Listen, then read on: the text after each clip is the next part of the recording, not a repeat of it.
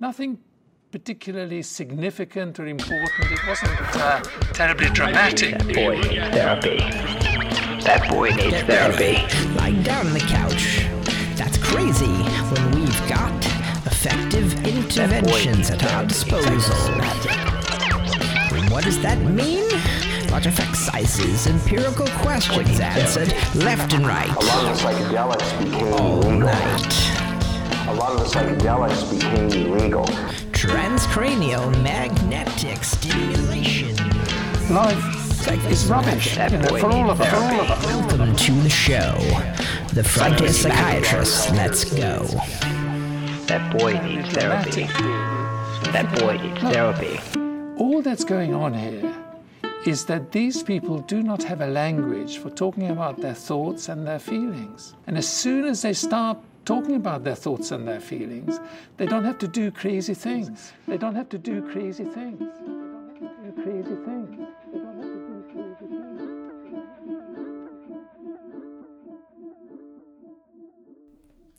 Welcome to the Frontier Psychiatrists podcast.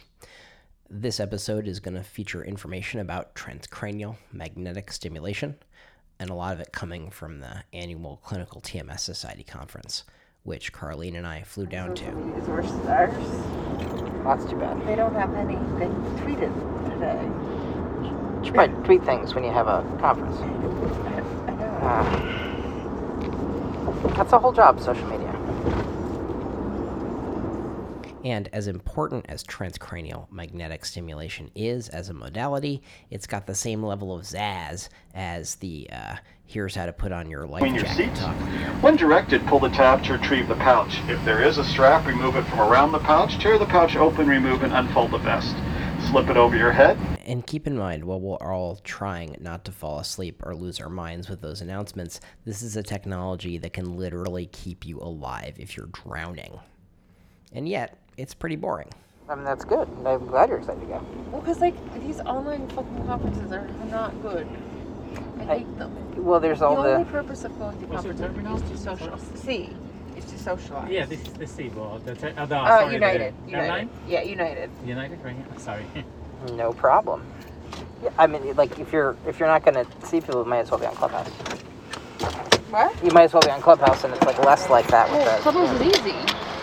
As Douglas Adams once had it, there can be little surprise that no language on earth has ever come up with the expression as pretty as an airport. That having been said, let's get to a recap of the conference. Months ago, the FDA cleared one of the devices that it was made by BrainsWay, this specific helmet called the H4 helmet, for actually smoking cessation treatment. But part of that treatment is that you have to have smoking cues, pictures of people smoking, videos of people smoking, and I think they did present data at the conference that if you didn't have those smoking cues, you really weren't going to get the results. So that I think was a very fascinating kind of thing. To highlight that, we have a treatment which involves no medication whatsoever and just stimulating your brain while you're thinking about specific stuff for smoking, which kills more patients with psychiatric illness than almost anything. It's bad, and now we've got a thing for it, and that's pretty exciting.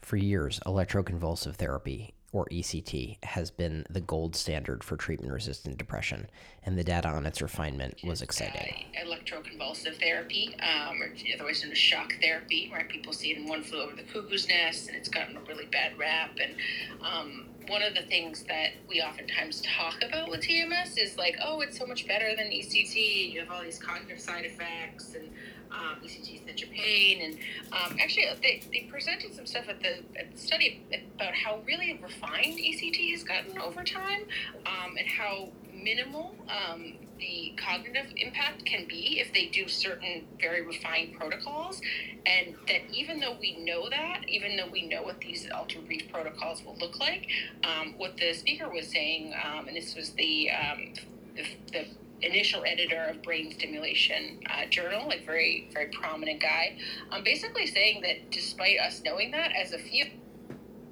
basically doing kind of overkill when it comes to ECT. And that was just really striking, and I think also kind of sad for me to hear that it just seems like the knowledge is not being kind of transmitted throughout the field. And also made me think that in the right hands, ECT could be an option, particularly when something like TMS doesn't work. And not to bury the lead, we're really excited about negative data because we're scientists. Nolan Williams presented his work on getting depression to remission in 5 days. That's real. Yeah, that's actually super exciting. We're not really, I think it wasn't. Here, I want to underscore something. Depression remission, that means depression is over in, count them, 1, 2, 3, 4, 5 days. That's what the research out of Stanford is showing in a randomized controlled trial with patients with, on average, 13 failed medication trials for their depression. This is a sea change.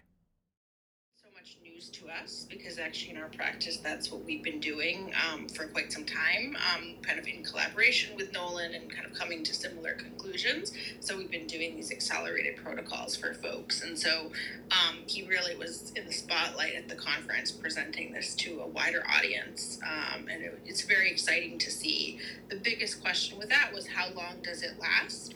And I think we have some data around that, and others have some data, and so it really was motivating to me to, I think as a clinician, we can get bogged down in day-to-day practice, but it was really, it's really important, particularly in this new field, for us to all kind of share our data.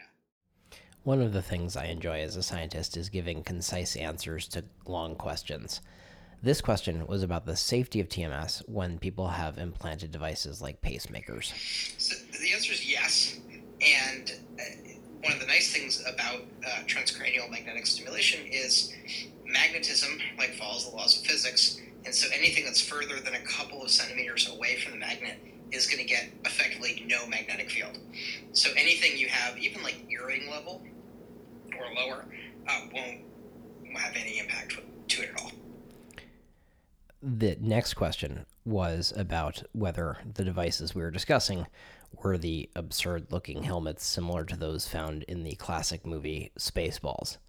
The answer to this is, unfortunately, also yes.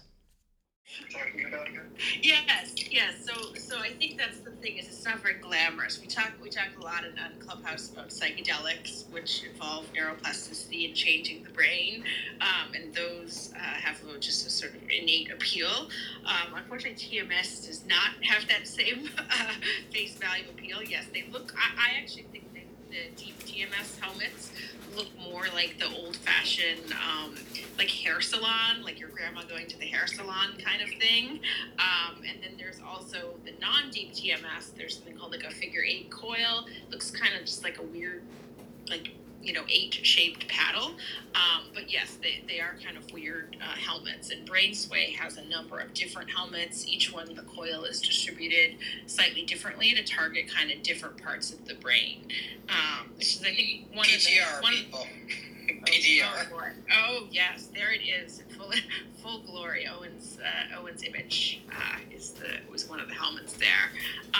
And I think that's one of the things, when we talk about TMS, it's a tool, and actually the treatment is the protocol. One of the speakers really heavily emphasized that principle. And so when we say, does TMS work for X thing, that's not really a good question. That's more do we have the right protocol? Do we have the right target? And I think the study of PTSD, where they picked the wrong target, is a good example of that. So I think we sometimes think of it all as this one thing, and it really is just so many different things. It would be like saying, do psych drugs work for things, right? Well, there's many different psych drugs. There's sort of many different flavors, and I think the same is true of TMS. So to recap, for transcranial magnetic stimulation, it is the protocol that is the treatment, not the device itself. It's like saying, do pills work? Well, it depends what's in the pill. Back to the programming.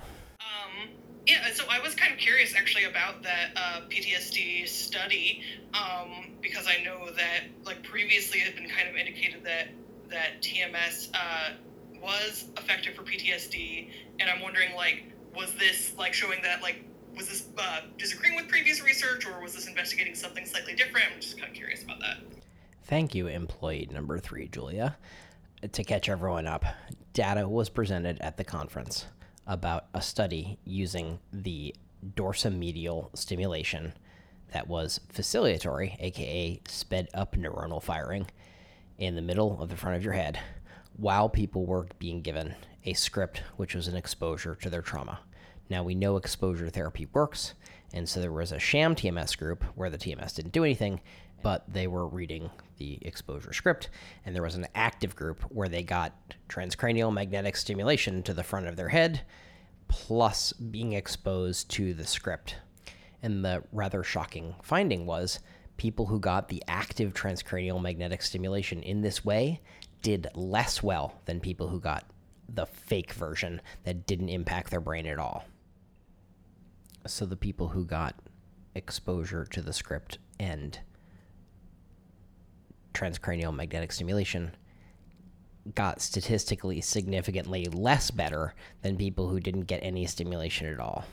So the work we worked based on previously was using the H1 coil, which targets the left dorsolateral prefrontal cortex, and we positioned it in just such a way. This study was done with the H7 coil, which has different targeting. And so it turns out that doing the very same exposure protocol, targeting 2 different parts of the brain with 2 different protocols, has the opposite effect. Gotcha. That's fascinating. Thank you. In fairness, everyone in the study got better, right? Exposure therapy for PTSD works for most people most of the time. And so everyone in the study got better, and until it was unblinded, they actually didn't know which group did better than the other. And that's why randomized blinded research matters so much, because we could have just blindly gone along treating people all day long with a thing that everyone got better with, but we wouldn't have known how much better they could have gotten had we not done the thing the wrong way. Right, and I don't really fully understand. Oh, maybe you know more because you know Dr. Tendler well. But like when they did this sort of pilot study for PTSD, they used this H1. They used a different location, and then when they went on to do the full study, they changed locations. And I think they were doing that based on like theory. But do you know anything more about why they changed locations in that way? You know, I don't. I think. There are a bunch of reasons that are boring. Probably having to do with patent length and that sort of thing, and also like biological plausibility. The H7 coil is a marvel of engineering, and it targets 75 cubic centimeters of neurons at once, which is basically like the whole prefrontal cortex. The H7 coil, similarly majestic, but 17 cubic centimeters of neurons, which is less, and it's a hell of a lot more than the 1 cubic centimeter of neurons a figure 8 coil could target. And so it turns out that targeting and pattern of stimulation matters a heck of a lot, and we're really playing with the brain's ability to connect to itself in ways that we might not have anticipated.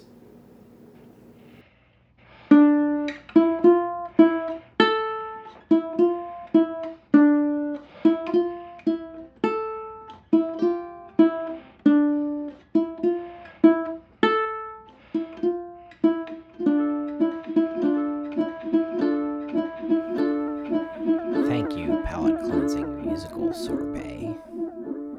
Now I feel like I can learn some more science. Involved the integration of psychiatry and psychology working together in these transcranial magnetic stimulation settings.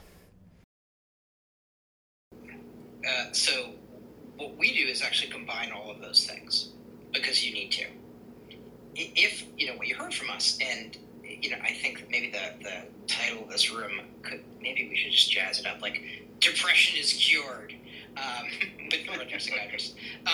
But what you heard is this treatment for OCD, for example, right, or PTSD, there's actually psychologists designing the things you're saying and hearing during the treatment, you're designing that actively with psychologists, with therapists, etc., and they're being delivered in a way that matters, because that's part of the active treatment, is the psychological part. The physicians are determining what we stimulate your brain with in real time while that's happening. And so, at least in our group, it's a very collaborative effort. And like I'm a doctor who does TMS treatment. I literally couldn't treat someone's OCD without the collaboration of my psychologist, because I have no idea how they do it at this point. It's so complicated. Next up, a question from our esteemed colleague, Dr. Kat Jung. And I wanted to also welcome Kat Jung to the stage. Kat, I know you're a wonderful psychiatrist in your own right, and welcome. Thanks for joining. Any thoughts or questions for us about? Carlene. I was just curious. I haven't done the TMS or ECT since I was a resident when I did a rotation in that, and at that time I did see people get a lot better with ECT, but I did also see people have the short-term memory loss that I think people are so afraid of. And, just in terms of those other protocols, I was curious, you were commenting that some people were presenting some of their data on sort of different protocols, and I would love to hear a little bit more about that, and then kind of what you think is like the speed of adoption for the rapid protocols for TMS. Like, how soon can our patients start getting it?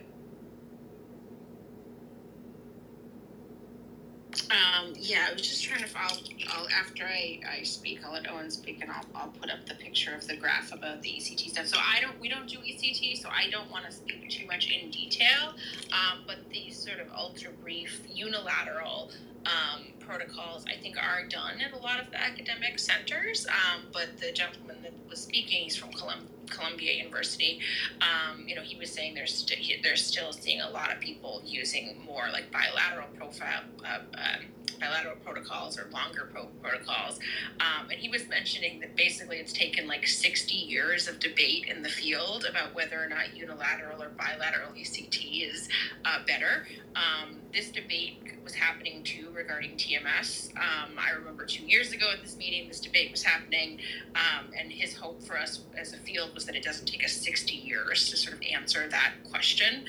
But his point was definitively that really this bilateral ECT for the vast majority of people seemed to be more trouble than it's worth, and the side effect profile wasn't great. So, and I was just very surprised to see that these really more ultra brief protocols were, potentially like really not causing a ton of cognitive impact, because a lot of folks that I've seen had ECT have had pretty significant memory problems.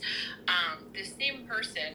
However, in contrast to the possibility of cognitive impairment with electroconvulsive therapy, accelerated intermittent theta burst stimulation, a la the Stanford group, does the opposite.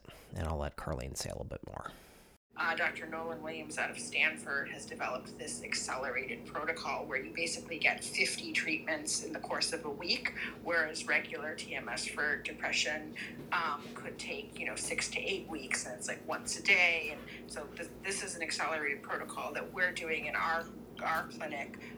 There are a number of clinics around the country that are doing this, but I think compared to just 2 years ago, like very few people were doing it 2 years ago, and this year it was kind of like when you're talking to the attendees, like, are you doing the accelerated one? Are you doing it? And like, yeah, we've done a few, and I think there's definitely a lot more interest. Dr. Williams did note in his talk that that is not an FDA approved protocol. But to be clear, the safety data is rather strong, and I take a moment discussing that. The safety profile of intermittent theta burst stimulation, according to the FDA, is a minimal risk procedure. So, like water in high dosages is more dangerous. And for a minute, compare that to any drug you can think about. There's never been a seizure. The only potential permanent side effect is hearing loss if you don't wear earplugs. It causes no permanent changes in brain functioning. So needless to say, we're excited for what this treatment looks like as we replicate the findings in Dr. Williams' lab and get it from the lab into common clinical practice. That's news that should get out. And also, the ability to get that to scale is limited dramatically by the financial models we have. And so there are a couple realities kind of hemming this advance in, but like shout it from the rooftops is what I would say. Not do it recklessly, not. I mean, do things recklessly is probably not advice I would give. Thanks for joining us for this recap of the Clinical TMS Society annual meeting and the developments that came from there. We had negative data presented on transcranial magnetic stimulation using a certain pattern in post-traumatic stress disorder, which is a biologically active thing that doesn't beat sham. That's just wild. We have accelerated transcranial magnetic stimulation getting depression that's really difficult to remission in 5 days in 80% of the cases. And of course, we have transcranial magnetic stimulation for smoking cessation as our big headlines. Thanks for joining us, and I look forward to seeing you on Clubhouse. I've been your host, Dr. Owen Muir, and for Dr. Carleen McMillan, we are the Frontier Psychiatrists.